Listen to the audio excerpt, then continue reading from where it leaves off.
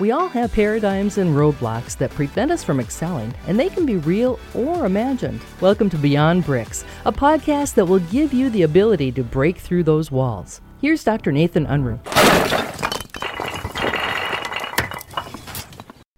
We talk a lot about getting the most out of our time, staying as productive as possible through time optimization. And there are a lot of theories and systems to do just that. But here's one that I got from a good friend of mine. It's A time, B time, and C time. So let me explain. A time is when you're belly to belly doing what you need to do in order to provide your product or deliver your service. A time could be on the phone talking to people.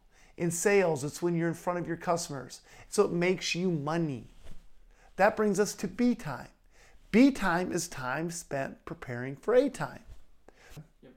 B time for a salesperson might be getting pricing together, prepping for a presentation.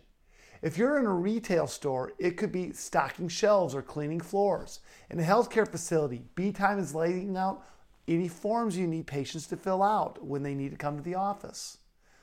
It's important work, but it doesn't make you money, so you want to be as efficient with your B time as possible. What about C time? This is your downtime. Lunch alone is C time, but it's that word alone that makes it C time, not the activity of lunch. Because as you probably guessed by now, lunch with a customer is actually A time. You have A time, B time, and C time with your family as well. A family trip would be A time. Preparing for the trip is B time.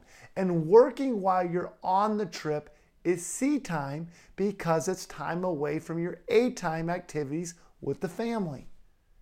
Now that you understand the concept, you might be asking, what's the point? What does this have to do with productivity? The key is to find creative ways to make C and B time into more A time. Here's an example. Getting gas is C time. Talking to a customer on the phone while you're getting gas is A time. You just converted C time to A time, making yourself more efficient. If your competitor just listens to Top 40 radio while getting gas, you just gain the advantage of a few minutes on them. You can get creative with this. Going to the bathroom is C time. Texting a customer while you're there is A time. But you probably don't want to tell them what you're doing while you're there. What about taking C time to B time? Driving somewhere is C time. Listening to training like you're hearing right now takes driving from C time to B time. A time, B time, and C time. Start looking at your day through this simple lens and you'll see how you can be more efficient with your time. Then start asking yourself, what's my time worth? What's my dollar per minute rate?